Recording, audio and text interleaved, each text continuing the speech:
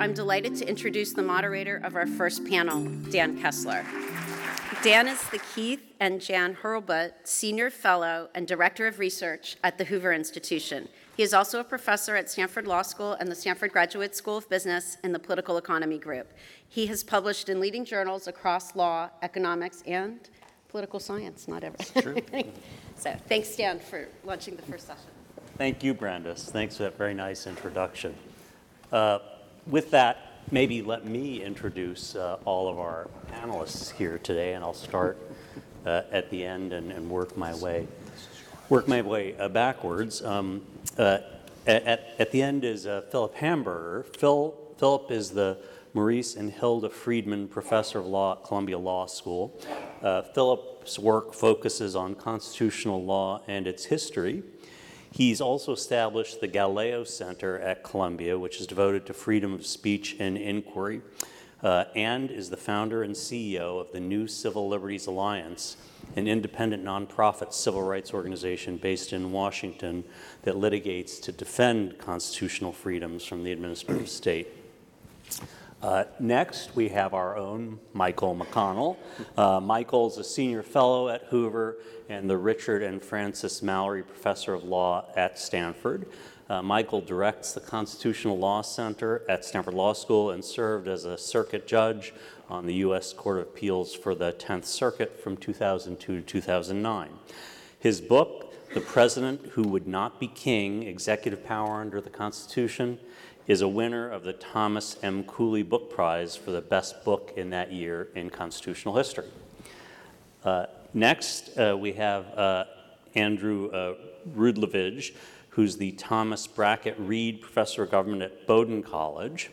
He's currently visiting at LSE and an honorary professor affiliated with University College London's Center on United States Politics. Andrew's work focuses on the modern presidency, the executive branch, interbranch relations, and his most recent book, By Executive Order, Bureaucratic Management and Limits of Presidential Power, was awarded the best book of the year on the presidency by the American Political Science Association. Finally, next to me here is Charisse Thrower. Charisse is a visiting fellow at Hoover and associate professor of political science at Vanderbilt. Charisse is a chancellor's fellow, and her research focuses on American political institutions, the politics of separation of powers, interbranch policymaking, and executive power. In 2022, Charisse co-authored the book Checks in the Balance, which I've read, Legislative Capacity and the Dynamics of Executive Power, which won the 2022 Alan Rosenthal Prize for the best book on practical legislative studies and the 2023 Richard Neustadt Award for the best book on executive politics from the American Political Science Association. Thank you all for being here. A pleasure to have you, and thank you for coming to listen to us. So I'd like to start out with just some questions to our panelists. Maybe ask you to speak for sort of 5 minutes or so. I don't want to cut anybody off with a hook or anything, but speak for 5 minutes or so, and this is going to be about what we just talked about. Then maybe I'll try to get us into a little bit of a discussion and make sure and leave 15 to 20 minutes at the end for questions from the audience, if you folks have any follow-up questions from there. Okay, well, let me start with Philip. So, Philip, you've recently written an essay titled Administrative Harms, just published at Hoover, where you argue that our current administrative state is causing harm, both in terms of harm to the Constitution, but also in terms of harm to contemporary politics.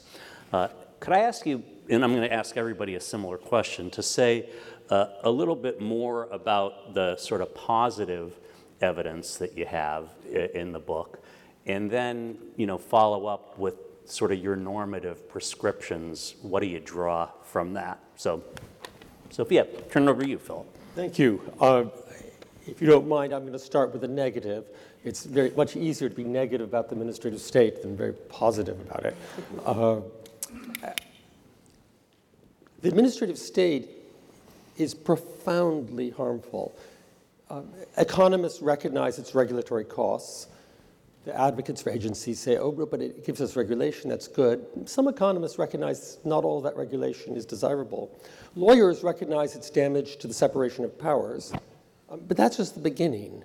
The administrative state is lethal to our freedom and even, I think, to our survival.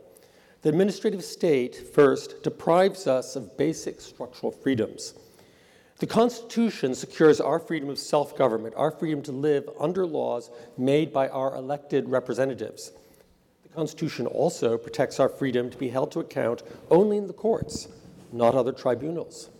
The administrative state denies us these fundamental freedoms. It legislates through agency rules, thus diluting our voting rights. It adjudicates through agency hearings, not in courts. And this is the opposite of Republican self-government, and it's grossly unjust.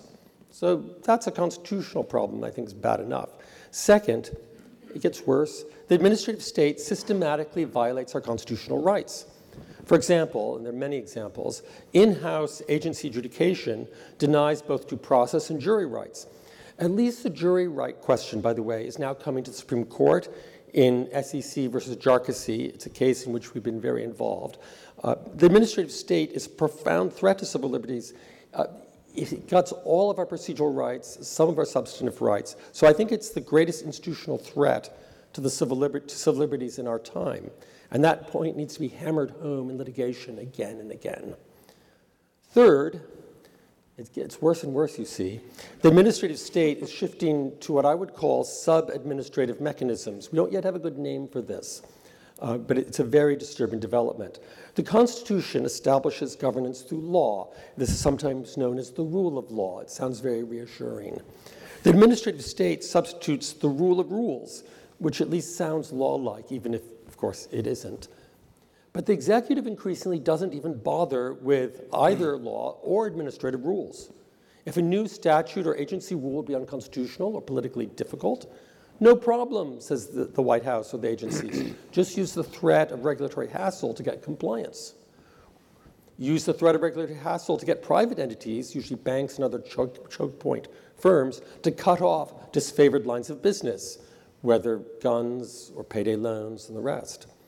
This is regulatory extortion, and it's just one of many sub-administrative mechanisms that are becoming the cutting edge of the new administrative state.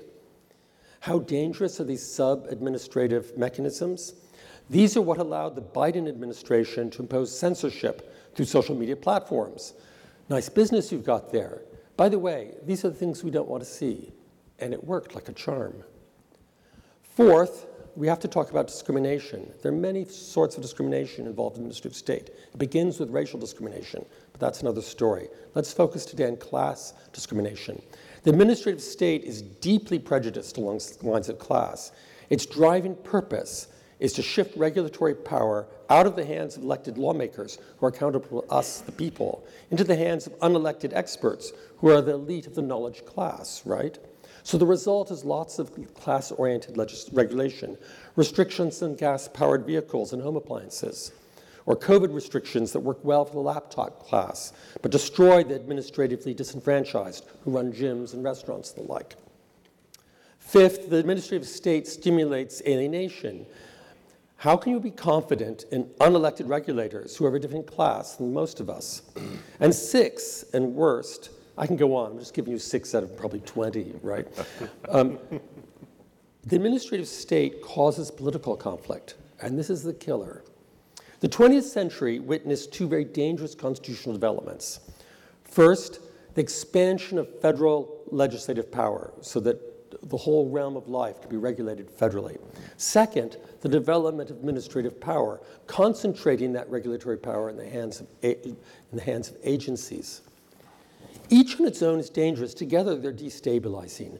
The full range of regulatory power is now concentrated in agencies under presidential oversight. So presidential elections become do-or-die battles. Presidential politics becomes warfare. It's not an accident. This is created by the existence of the administrative state with broad regulatory power. So the administrative state is to blame for our existential presidential contests, which threaten to tear the nation apart. And by the end of this year, perhaps they will, right? So the administrative state is profoundly dangerous, and anything we can do to restrain it is good. Thanks, Philip. Thanks very much. I'm going to mix up the order a little bit from our seating order, and maybe turn to you, Andy, now. So let me ask you to sort of think along the lines of your recent book, Executive Order and Bureaucratic Management and the Limits of Presidential Power, and talk a little bit about how executive orders and the role that the bureaucracy plays in shaping and at times even effectively vetoing those orders. And so both from a positive perspective, how does that happen? Mm-hmm. And then normatively, is that a good thing or not so much? Great, well, thank you. And thanks to all of you for being here, and thanks especially to Brandis and the team at Hoover for putting this program together. If you were here last night, you might have heard Governor Sununu's expostulation of excitement when he saw General Mattis in the audience. He said, "Holy crap," I think he said.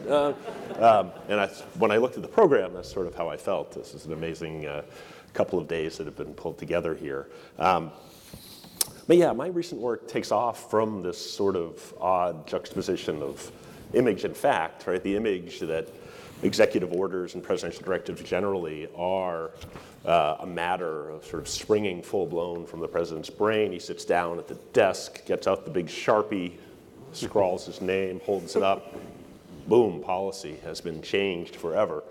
But the reality, of course, is that the process of producing executive orders is not immediate or even fast in most cases, involves any number of federal departments and agencies providing input and feedback.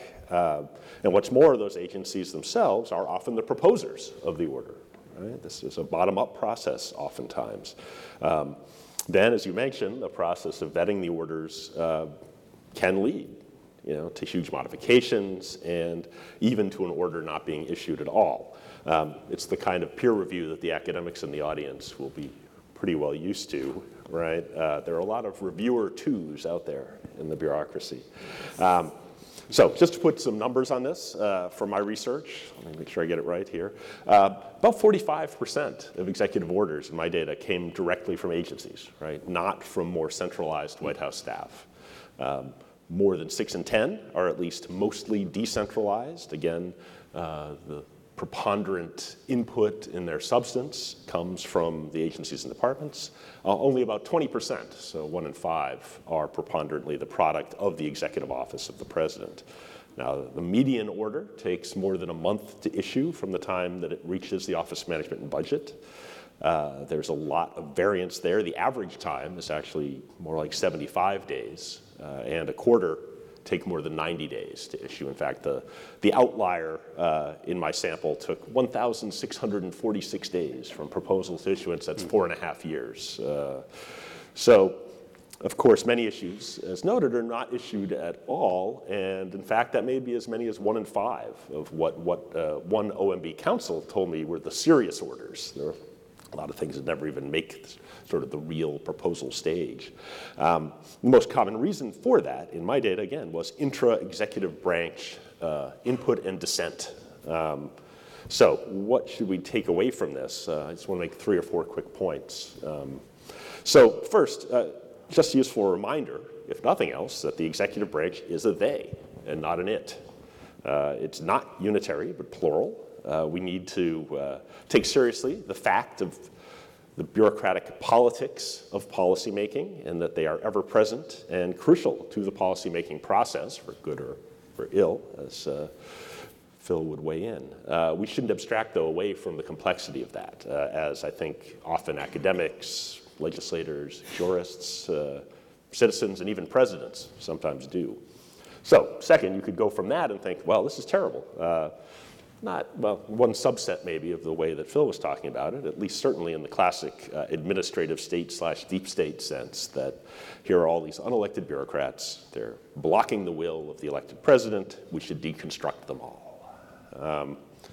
Now, there's absolutely plenty that could be improved upon in the way that the federal executive is run and that the U.S. civil service functions. But let me just add 2 more points as we sort of move towards the normative side of things.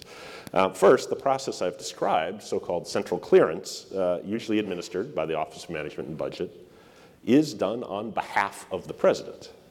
It's a way for the president to get information on the costs and benefits and substantive and political feasibility of a given proposed executive order. Now, sometimes the agency critiques do show the president that an idea that the White House might have had simply won't work, or that some kind of modifications will be necessary to make it something that can actually be implemented. So it brings expertise, it brings institutional memories, the good side of the executive branch bureaucracy to the process, right? And it's a process often driven by the short term. It's not a bad thing to have long-term expertise applied to that. As in the peer review process, mistakes are caught that might go unnoticed. Not every executive order that doesn't get issued was a stupid idea, but a lot of them, if you read the files, were stupid ideas.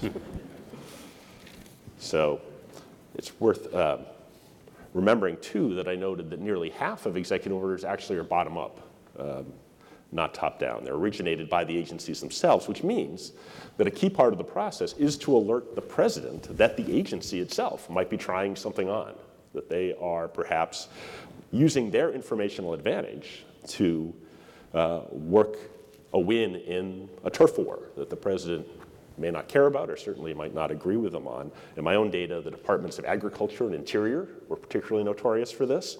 I should note, maybe, with apologies to General Mattis if he is here this morning, but I bet he was good at this. The Pentagon is also very involved in those kinds of turf wars. This is a classic principal agent problem, right? And this peer review / central clearance process helps to ameliorate it. It helps other agencies identify opportunistic behavior for the president's benefit. So finally, what this ultimately tells us, I think, is that presidential management and management skills matter. Right? When voters look at a candidate, it's worth considering whether that candidate will be able to use agency expertise to their own benefit and thus, we hope, to the country's benefit. Presidents who can extract information while fending off opportunism are going to benefit their policy agenda, and I would suggest even their political standing. Management's central to better policy, to better politics, and so we should expect our presidents to be better at it. So to come back full circle,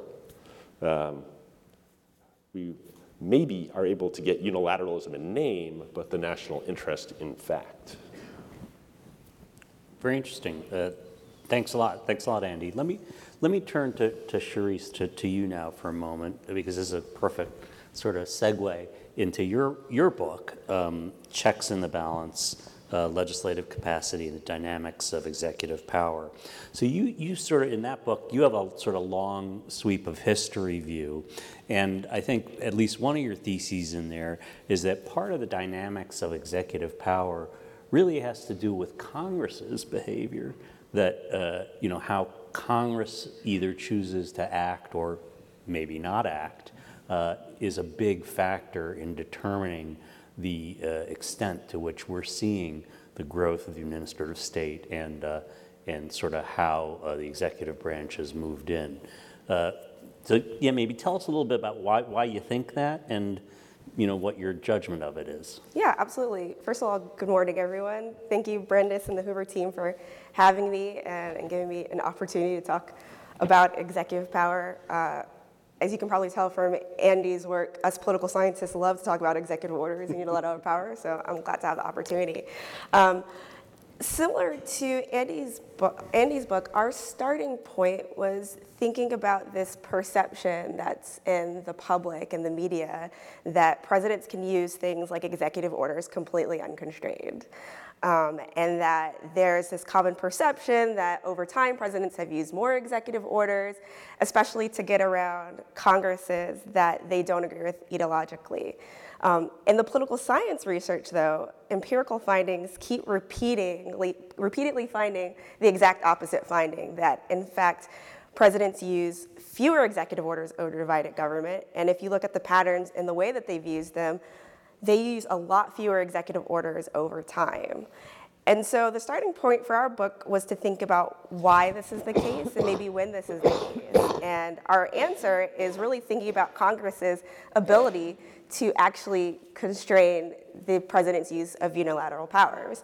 And specifically, we think about legislative capacity as being the key to executive constraint. And we define legislative capacity as the ability of Congress, just in general, to be able to do its job. And so what it needs to do its job is different resources and tools, things like staff capacity, qualified staffers, experienced staffers, different sources of information that help them write legislation, so different offices and things like that. And the way that presidents have been able to use executive orders over time has depended a lot on Congress's ability to actually constrain them, which is dependent on legislative capacity. So Congress has tools to constrain the executive branch. It can limit its discretion in statutes. It can engage in active oversight, things like that. But it hasn't always been able to effectively use these tools. So we show that in historical time periods, Congress was actually a low-capacity institution. They didn't have this type of staffing that they have today.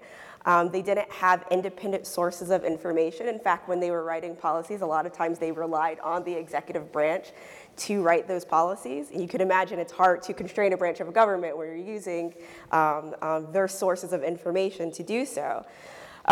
But as things developed over time, Congress realized that it needed help in constraining the executive branch, and it needed the tools to be able to actually effectively combat a really rising source of executive power.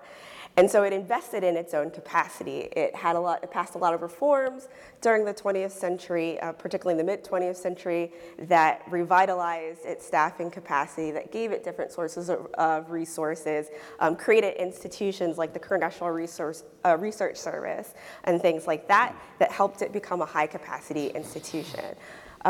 And so we use data to look at the ways that executive power has changed over time based on these changes in capacity. So in earlier time periods, when Congress was a low-capacity institution, presidents use a lot more executive orders. And I think, in fact, on average, a president used about 300 or so executive orders per year. And they were able to use executive orders to bypass Congress that they didn't agree with. So we see presidents using executive orders more under divided government in these earlier time periods. So think early 20th century. However, as congressional capacity grew over time, we see these patterns reversing in executive power. So executive orders were used a lot less frequently. Modern presidents, and I define modern as like post-1945, modern presidents probably on average use around 50 to 60 executive orders per year. So contrast that with in the 300s that they were using before. And we actually see them using fewer executive orders under divided government. So this we trace in the book is because Congress is able to effectively use these tools of constraint because of the capacity that they have. Now, just because Congress now is a higher capacity institution doesn't mean that constraints on the executive branch are perfect, and I would never argue that. There's always could be room for improvement, and in fact, we've seen moments in time where Congress has actually retrenched its own capacity. So the 1990s, for instance, is a good example. And so I think that there's always room to grow, and we can talk more about this later, but I think reforms like revitalizing staff capacity, giving staffers higher salaries, making sure that turnover is not as high, making those attractive positions. Those are sorts of reforms that are on the table that we should be thinking about in order to revitalize congressional capacity even more as an effective way to really limit executive power. Well, thanks very much. Last but most certainly not least, let me turn to you, Michael. So, Michael, we've heard about the balance of power between executive and legislative branches in the contemporary period. Now it's changed over time, and you recently have written a book, which I see you brought with you. Everybody available on Amazon. Available on Amazon.com. It's a bargain. Christmas is right around the corner. That's right. It's Stocking stuffers. And that book, The President Who Would Not Be King, considers a number of different components of executive power, including the power to control the execution of laws and the power to control the administrative state. Could I ask you to say a little bit more about your broader argument and what we can learn from history about how to think about the administrative state and the control of it along lines that we've heard from our other panelists? Thank you. First, an autobiographical note. I used to be that guy in OMB who was the one who reviewed the executive orders under President Reagan. I was, I think, the last person who would fly-spec them before they went over for final approval. So I resonated a great deal. I'm also going to try to put my comments in the context of what we've just been hearing. And the topic I think you asked me to address, I'm going to frame it slightly differently, which is what is the connection between constitutional law and institutional reform? Because these two, I would submit, are not always the same. And in particular, when you begin asking me about the balance of power between the executive and legislative branches. And indeed, when you think of the idea of separation of powers, and then you look at the Constitution, it looks as though what we're going to be talking about is conflict between judiciary, legislative, and executive. But I think that the idea of executive power actually obscures the most important differences that we see in this arena and make constitutional legal reform harder. Because the executive branch, it isn't an it is in fact a they, but it's most importantly two different things. On the one hand, you have a president more or less democratically elected, and then you have vast numbers of the entrenched bureaucracy. A lot of people like to use the word deep state. I don't like that because it feels very conspiratorial. So let's just talk about the entrenched bureaucracy. And they were there, before President Biden was elected. They'll be there after he goes, and they are there forever. Right, and so I think those two, and these produce two quite different problems. And so to talk about the executive branch and the separation of problems that it presents obscures the fact that we really are talking about two entirely different problems. Each of those sides of it present problems, but they are different and almost opposite. So let's talk first about the first part, the president himself. And the danger here is executive unilateralism. The president being able to do things that Congress never adopted, that Congress opposes. It's in examples just from very recent history. We have the example of a president simply refusing to enforce the immigration laws. We have several examples under Obama, Trump, and Biden of the president spending money that Congress explicitly chose not to appropriate. Think about the wall, but most recently the President Biden's effort to basically pay off all of the student loan debt without any plausible authorization. Also, such things in the worldwide arena. How about starting wars? My copy of the Constitution says that it's Congress that has the power to declare war. What were we doing for 8 or 9 months fighting a major league war in Libya, and the president didn't even go to Congress and ask?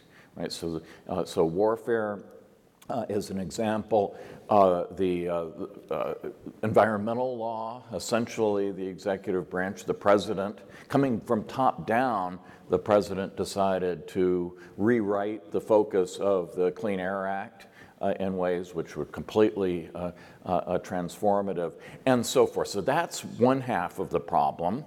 And what are the constitutional law elements that can be brought in to curb this? It is primarily, I'm sorry to say today, the courts, because Congress is not in a good position to check the president. I'd love to talk to you, Charisse, a little bit more about the congressional checks that you think have been effective with respect to executive orders. But the way I see this is all it takes is for the president to have the support of 1/3 of one of the branches of Congress, and he can he can stop Congress from checking him. So because he can veto any legislation that might come through Congress that would cut back or change the policy. And then there's, of course, the general problem of Congress being so debilitated that it can't do anything even aside from the veto. So the checks don't really come from Congress. And increasingly, they come from the courts. And so here are 3 issues that we all read about in the paper, and I'm just going to flag them so we can see how these, what seem to be discrete cases and questions, actually fit to this broader question of how constitutional law can be brought to bear upon our institutional difficulties. One question is standing. Who can sue? Many of these cases, that's the hardest question. Like when President Obama decided not to enforce a major portion of the immigration laws, who could sue? Well, it turned out the state of Texas sued because one of the downstream implications of this was that they had to issue more driver's licenses, and that costs money. Why aren't people laughing? It is a joke, but it isn't a joke. It's the honest-to-goodness truth. The challenge to the lifting of student loans was made by the state of Missouri based upon a really peculiar little technicality in the way the state of Missouri does its business. There is no straightforward way to bring most of these challenges in court. And that, I think, is a huge problem and something we need to be doing more thinking about. Second thing, you've probably heard the phrase Chevron deference. Well, what is that? That is the idea that the courts defer to any reasonable interpretation by the executive branch of its operating statutes. By reasonable, I don't mean the best interpretation. I mean anything that's like not completely fanciful, the courts will defer to. Well, why is that important? It's because in most of these cases, the case really comes down to did the statute give the president the power to do X? And the president doesn't just march in to court and say, well, I just made it up. What he does is his lawyers go into court and they find, some provision that if you squint at it and you put it under a prism rather than a microscope, and you stomp on it a little bit, you can maybe make it come up with the authority that the president is exercising.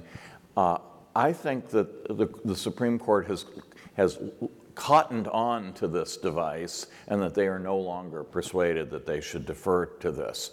Let me quickly distinguish, though, because it makes perfectly good sense for the courts who do not know anything. I speak as a former judge. It makes perfectly good sense for judges to defer to agencies with respect to how to effectuate the powers that they honestly have. Like, how many parts per million of whatever is it's stuff, defer to the agencies. But whether the executive branch has been given the authority in the first place is an entirely different question. If you defer to the executive branch on that, you're basically letting the executive branch do whatever they want. And the third piece of this that I'm sure you all read from the newspaper because it's become such a bogeyman is what the Supreme Court calls, I think it's an unfortunate use of the language, but they call the major questions doctrine. What does this mean? It means that we should not interpret statutes to to impart to the president major new powers that were never discussed, not contemplated, and, and therefore unlikely. I think that's just a matter of common sense statutory interpretation. But I think labeling it the major questions doctrine makes it look like a thing, and it has become very controversial. I think it's quite important because the main feature here of executive branch presidential overreach has been interpreting statutes to impart power that Congress never intended. And I've used up all my time, so I can't even talk about the entrenched bureaucracy, but I had some points to make about that as well. No, thank you. Thanks, Michael. Let me sort of try to sum up a little bit and go back to each of you, because inevitably I'm going to mischaracterize your guys' views. Let me ask you sort of, how concerned are you about the administrative state and its role, and what's the best way to address those concerns? What's the best channel to address those concerns? Maybe I'll just go in the same order, start with you, Philip. I think I know the answer to the first question. That's right. Go ahead. I'll try to reconsider, but on the whole, the administrative state seems to me a problem. If you worry about distrust in our institutions and whether the Constitution is still a viable document, it would be good just to give the Constitution a chance. We're not living with our institutions as established by the Constitution. We're living with an executive which is exercising a vast amount of legislative and judicial power. And inevitably, that has consequences for how we view the executive. I think the executive could rapidly restore our sense of confidence in it if it stopped exercising unconstitutional power, if it stopped adjudicating, taking away our rights to be in court with a judge and jury, if it stopped legislating. Why is it doing that? The president and agencies are not representative bodies. We need, just as a practical matter, even if not as a matter of principle, to have a mode of legislation that is connected to us, that responds to us. Societies do not generally survive if there is not a feedback loop between the people and the government, and that's called representative government. So we need to go back to that. So we have a very good plan for getting back to responsible government in which we have great confidence, and that's the Constitution. And this is not a matter of originalism, it's a matter of principle. Now, go ahead, Mike. You want to chime in? I was. Please. So stop doing it is the answer. It reminds me of King Canute's barons who told him, the tides are doing all this damage, and so King Canute marches out into the ocean and says, stop doing it. That's not a solution, right. Philip. I am flattered to be compared to royalty. But no, I'm obviously no King Canute. So as a practical matter, I think we do have tools in front of us. And they're they're not fancy, they're very, very basic. The most basic tool, and here we have a lot to learn, by the way, from Eastern Europe and Russia in past times, right? We have a lot to learn from the literature of Solzhenitsyn, Live Not by Lies, and of Václav Havel, more moderately, The Power of the Powerless. We cannot simply rely on academic discussion or on fancy analysis to solve this. We have to be true in our hearts. We have to tell the truth. So when we're told that you're going to get an administrative law judge, you should always pause and you put the judge in quotation marks. It's not a big deal. It's an administrative law judge, right? If you're told you're going to get due process in an administrative hearing, you have to say, no, that's not due process. As Michael has shown very elegantly, due process of law means the right to be held to account in a court. It also means you shouldn't have a biased judge. And these judges are not unbiased, they're institutionally corrupted. So these are just little things. We shouldn't be talking about the non-delegation doctrine. What hokum? It's all about delegating, I would say divesting, which is the Constitution's word, divesting legislative power to agencies. By telling the truth, we can change the world. I know that sounds odd, but it's true. Confucius has a doctrine on rectification of names It actually has obscure origins. I don't want to dig into that now. But he, or at least his students, recognize the importance of having the right names for things. And if you let the corrupt folks in the Ministry of State define the terms and the names, you've already lost. If we take back the power to give things their right names, the world changes. That's, by the way, why Chevron is on the chopping block. This, Relentless is one of our cases. Why? Because for 10 years we have said, no, that's not a separation of powers problem. Instead, Chevron requires judges, federal judges, in their own cases, to defer to one of the parties as to what the law is. And that is judicial bias. It's not judicial deference. It's not Chevron deference. It's Chevron bias. Now, I don't think the Supreme Court is going to go that far. Maybe Gorsuch will. They're going to shy away from using that very candid language because it's just too much. It will unravel too much. But that's why Chevron's on the chopping block, because they know it's utterly corrupt and it's going to destroy the reputation. Truth matters. Well, that sounds like a sort of a philosophical how-to. But Andy, maybe let me ask you. Can I throw in just 30 seconds more? Sure, go ahead. No, go not too long. Then there's a practical consequence. The second tool is litigation. Okay. And I just want to put that out there. Hardcore litigation, it works. The courts. Okay, Andy, so let me ask you about your view of sort of where on the spectrum are we, and then the mechanics, because you have a different view. Back to your question about what's the biggest problem with the administration? Well, Congress, actually.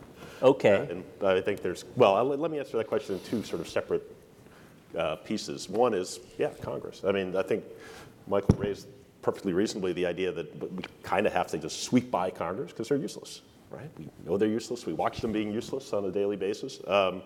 And yet, right, the powers, in fact, of the Constitution are vested in Congress, and Congress needs to muster the resources, the institutional pride, to take back some of its prerogatives. For example, I think you could shift the default power in the National Emergencies Act, in the War Powers Resolution, such that the president's action is not going to require a veto override.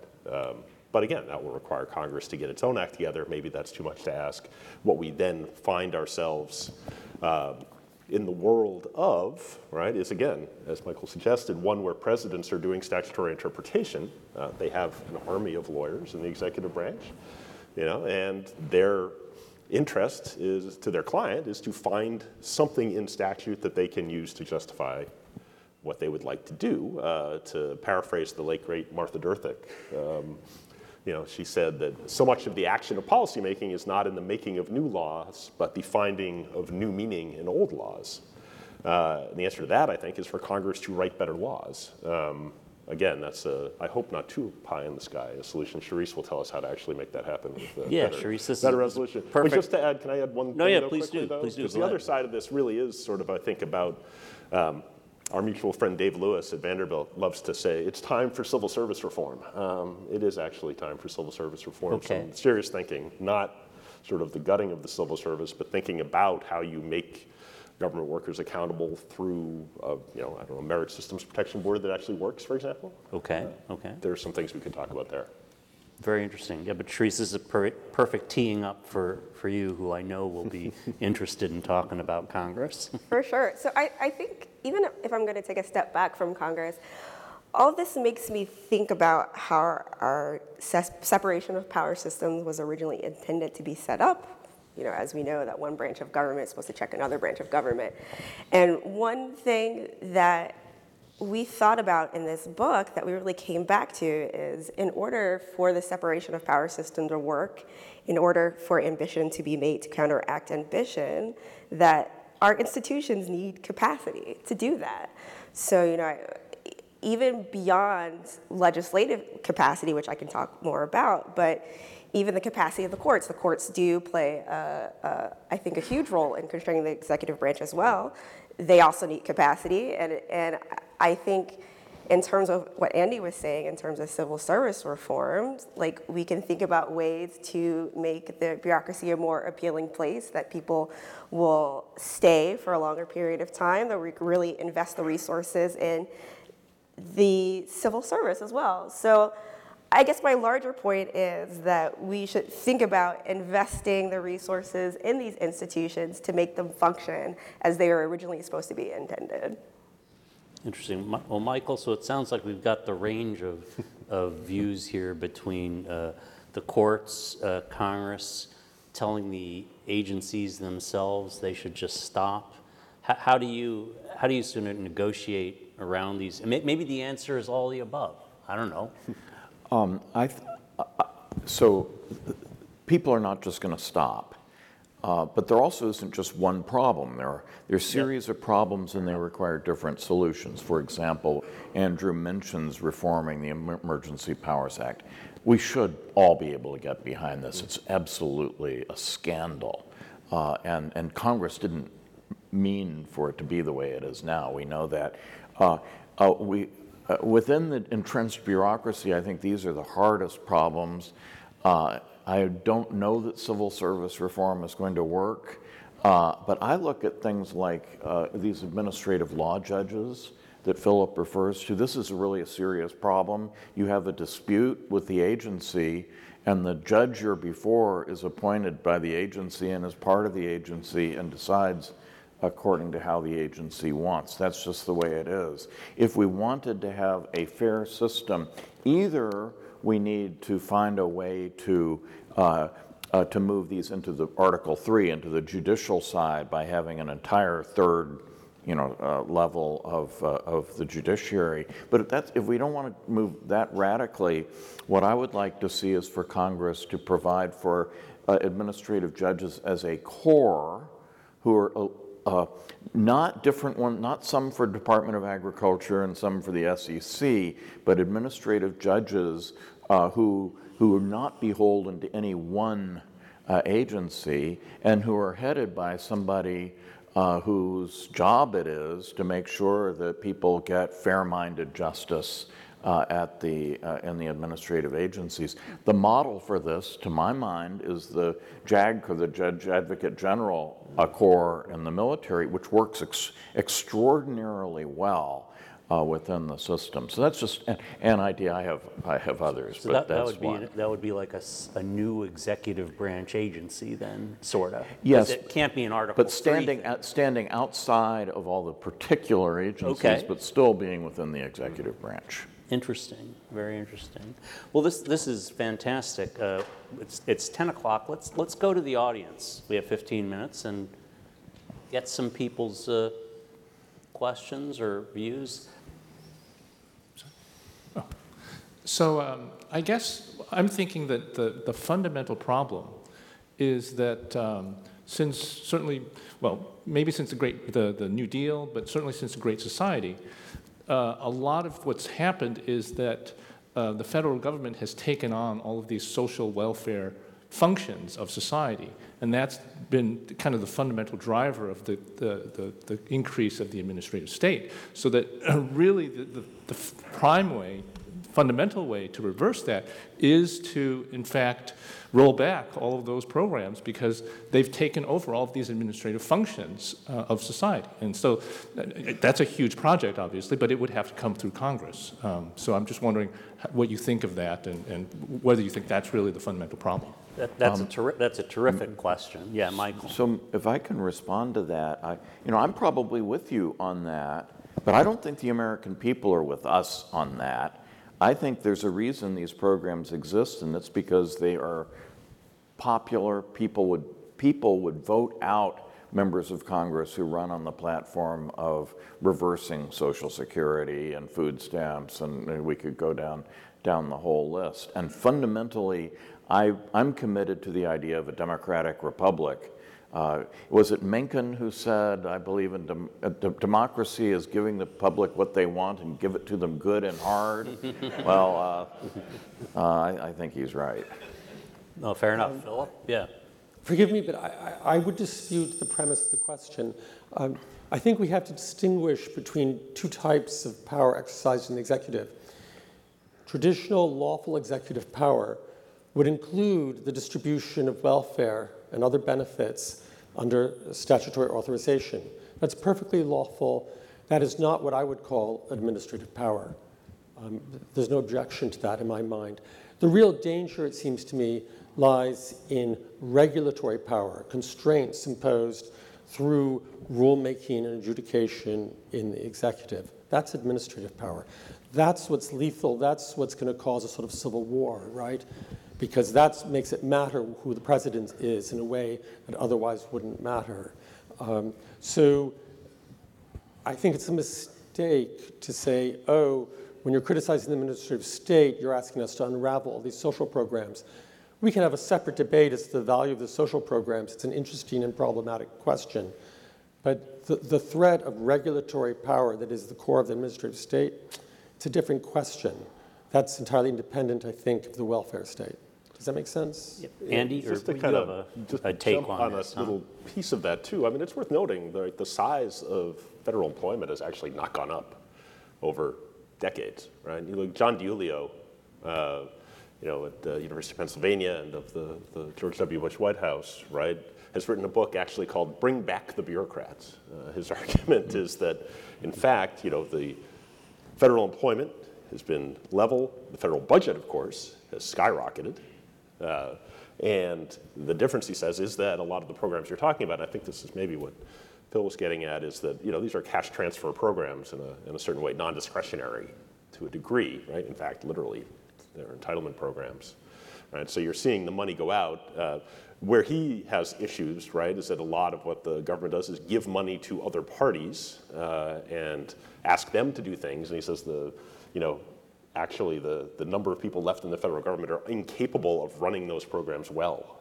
And so what you wind up with is a lot of middle managers trying to manage contracts that they are incapable of conceiving, much less implementing in a cost-efficient way. So he has sort of the counterintuitive argument, actually the government should be bigger to make it more efficient.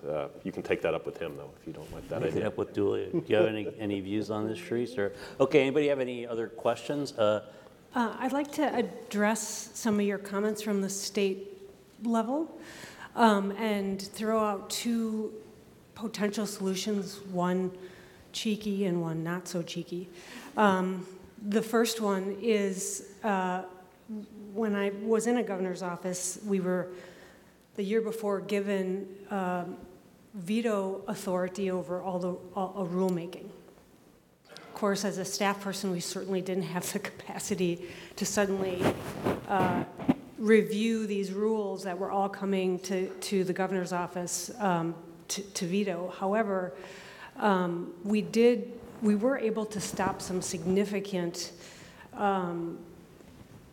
rules that our administration didn't put together, but any administration would look at saying that they were unreasonable. So I'm curious about your perspective on using the checks and balance system to access that rulemaking authority that agencies are doing. That's the non-cheeky response. The second one was another tool we used was to send staff from our state agencies out to the counties, put them there for 6 to 8 months, and get them to understand whether the rules that the state was imposing on the counties, particularly in health and human services, were actually working or not, and what were the barriers. I don't ever remember, as I was sitting in the governor's office, seeing someone from a federal agency, particularly health and human services, who were distributing all those dollars through temporary assistance for needy families or those programs, come to the state to determine whether what they're doing is actually working for us or not. So I think, Sharice, about your question on your solution on capacity, I think the federal government has capacity, because otherwise they wouldn't be making up all these rules for us to have to follow, and then not knowing whether they actually work or not, because we're always requesting exemptions from the rules. So maybe comment on veto authority across the federal government on rules, and then also capacity, sending people actually out to see whether, and in a state for a year to determine whether things are actually working or not. Minnesota. Charisse, yeah, can I ask you to respond to that? Yeah, no, those are really interesting points. Starting with your second one, I think it's really interesting to think about the ability of these institutions to actually be able to like oversee what's happening and have information.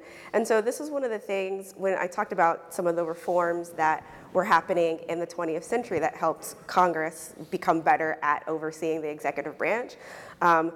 Take something like the Federal Register Act. So before that act was passed, a lot of times the courts and Congress, they didn't know what the executive branch was doing. There are famous examples where they didn't know what regulations were being made. They didn't know that the president was making these executive orders. And so that was swinging a lot of the power towards the executive branch because they can kind of, it took a longer time for the other branches to discover what they were doing. So I think what you're suggesting in terms of taking that a step further and really looking to see how these things are implemented, I think is a great one. And then in terms of your first comment about sort of this veto engagement of regulations, so I love that you mentioned the state governments because in my book we have a chapter that looks at the different types of powers that legislatures have to combat executive power. And one of the things we looked at is like the variation that there is of the power that legislatures have to actually like review regulations in the states and to what extent that they have input into that process. And we find that when legislatures have that sort of ability, that also helps to constrain executive power for these state executive branches. So I think both of those are really potentially interesting ways to kind of expand those out. Interesting. Andy, you well, have a comment? I thought maybe you were from Pennsylvania, actually, because they do have quite a stringent power in place to review regulations at the state level. By the way, trivia point on your second question. Office of Management and Budget, back when it was the Bureau of the Budget, had field offices, and actually on behalf of the president, they would go out and look at federal agencies in the field to see if they were acting efficiently, and it was cut back as early as the late 1950s, early 60s as a cost-cutting measure, because OMB felt that if it was cutting everybody else's costs, it had to cut its own. Regulatory review, and I'd actually defer maybe to Michael on this, but I think what we will see, we've seen an expansion of centralized regulatory review by presidents really starting as early as Richard Nixon, certainly institutionalized by President Reagan, and then his successors have realized it's kind of a good idea to know what's going on. I would guess we are going to see a movement, probably not under President Biden, but under successors, maybe of both parties, towards reviewing independent agency rules as well. And certainly my understanding is that OMB has always thought that was legal, but there were political barriers to doing it. Interesting. Did you want me, that we had these debates back then. Yeah. What you describe, I think, is rather similar to the OMB regulatory review process under Executive Order 12291, the only executive order whose number I can remember. But it doesn't apply to the so-called independent agencies. Now, I don't really believe in their constitutionality to begin with, but even if you do believe in their constitutionality, I did a legal opinion way back when. I was like the most junior lawyer in the entire executive branch, but arguing that even for independent agencies, the president has the right, under the opinions in writing clause, to demand to have all of the proposed regulations submitted to the executive branch so that they could be put under review. And that was just a little too radical, but maybe it'll happen. Very interesting. Time for one more question, ma'am. You've been very patient. Please, go ahead. So something that only Andrew touched on and only tangentially up there is the lack of accountability of the bureaucrats. For example, I live in a town that has an NIH level 4 lab, and I've heard several stories. I'll just give you one. There was a scientist that felt that her lab assistant was completely incompetent and wanted to get rid of that person, but was told that the procedure would take over a year, and they would have to be working with that person every day for that year. And then there are things like Lois Lerner, who, instead of being held accountable for abuse of power, was simply permitted to retire with full retirement benefits. So I'd like comments on how it's almost impossible to get rid of people who are bureaucrats in the federal government who are in some manner misbehaving. This is sort of toward this civil service reform question. Well, I'll talk on it briefly. I'm looking at that countdown over there, but I will. It's a long story. I'm happy to chat with you more. 15 seconds. We'll go 1 minute. Okay. Yeah. I agree. Obviously, hiring and firing are pretty important to personnel management. One thing, of course, created back in 1978. I mentioned the Merit Systems Protection Board. I mean, that was designed at the time to make that process better than it had been under previous civil service acts. It's never been fully resourced, which means that you have these very long delays when you're trying to, get rid of somebody who is underperforming, who, by the way, should have appeal rights against these charges. But the manner of adjudicating that has just been extraordinarily slow and also inefficient. And in fact, for 5 years, there was no quorum on that board. President Trump actually refused to appoint members to the board. It couldn't operate. That made the situation worse, not better. And so now it has a quorum, but it's still way behind. And so you're going to have these problems lagging forward until I think you have some serious attention to an overall fix to the system, which, again, is going to be difficult to get through Congress, which will be tricky. I mean, we can go into the role of public sector unions. We can talk about all sorts of things I think that are relevant here. But just on that specific point of hiring and firing, I think there is a mechanism in the system that if we actually tried to make it work, might help at the margins. Well, thank you. We're out of time, so I should let everybody go. But thank you to our panelists for terrific presentations. And thank you for some really good questions, which got us going. So with that, I'll let you go, and we're going to be back at 10:30 for our next panel, please. Thanks again.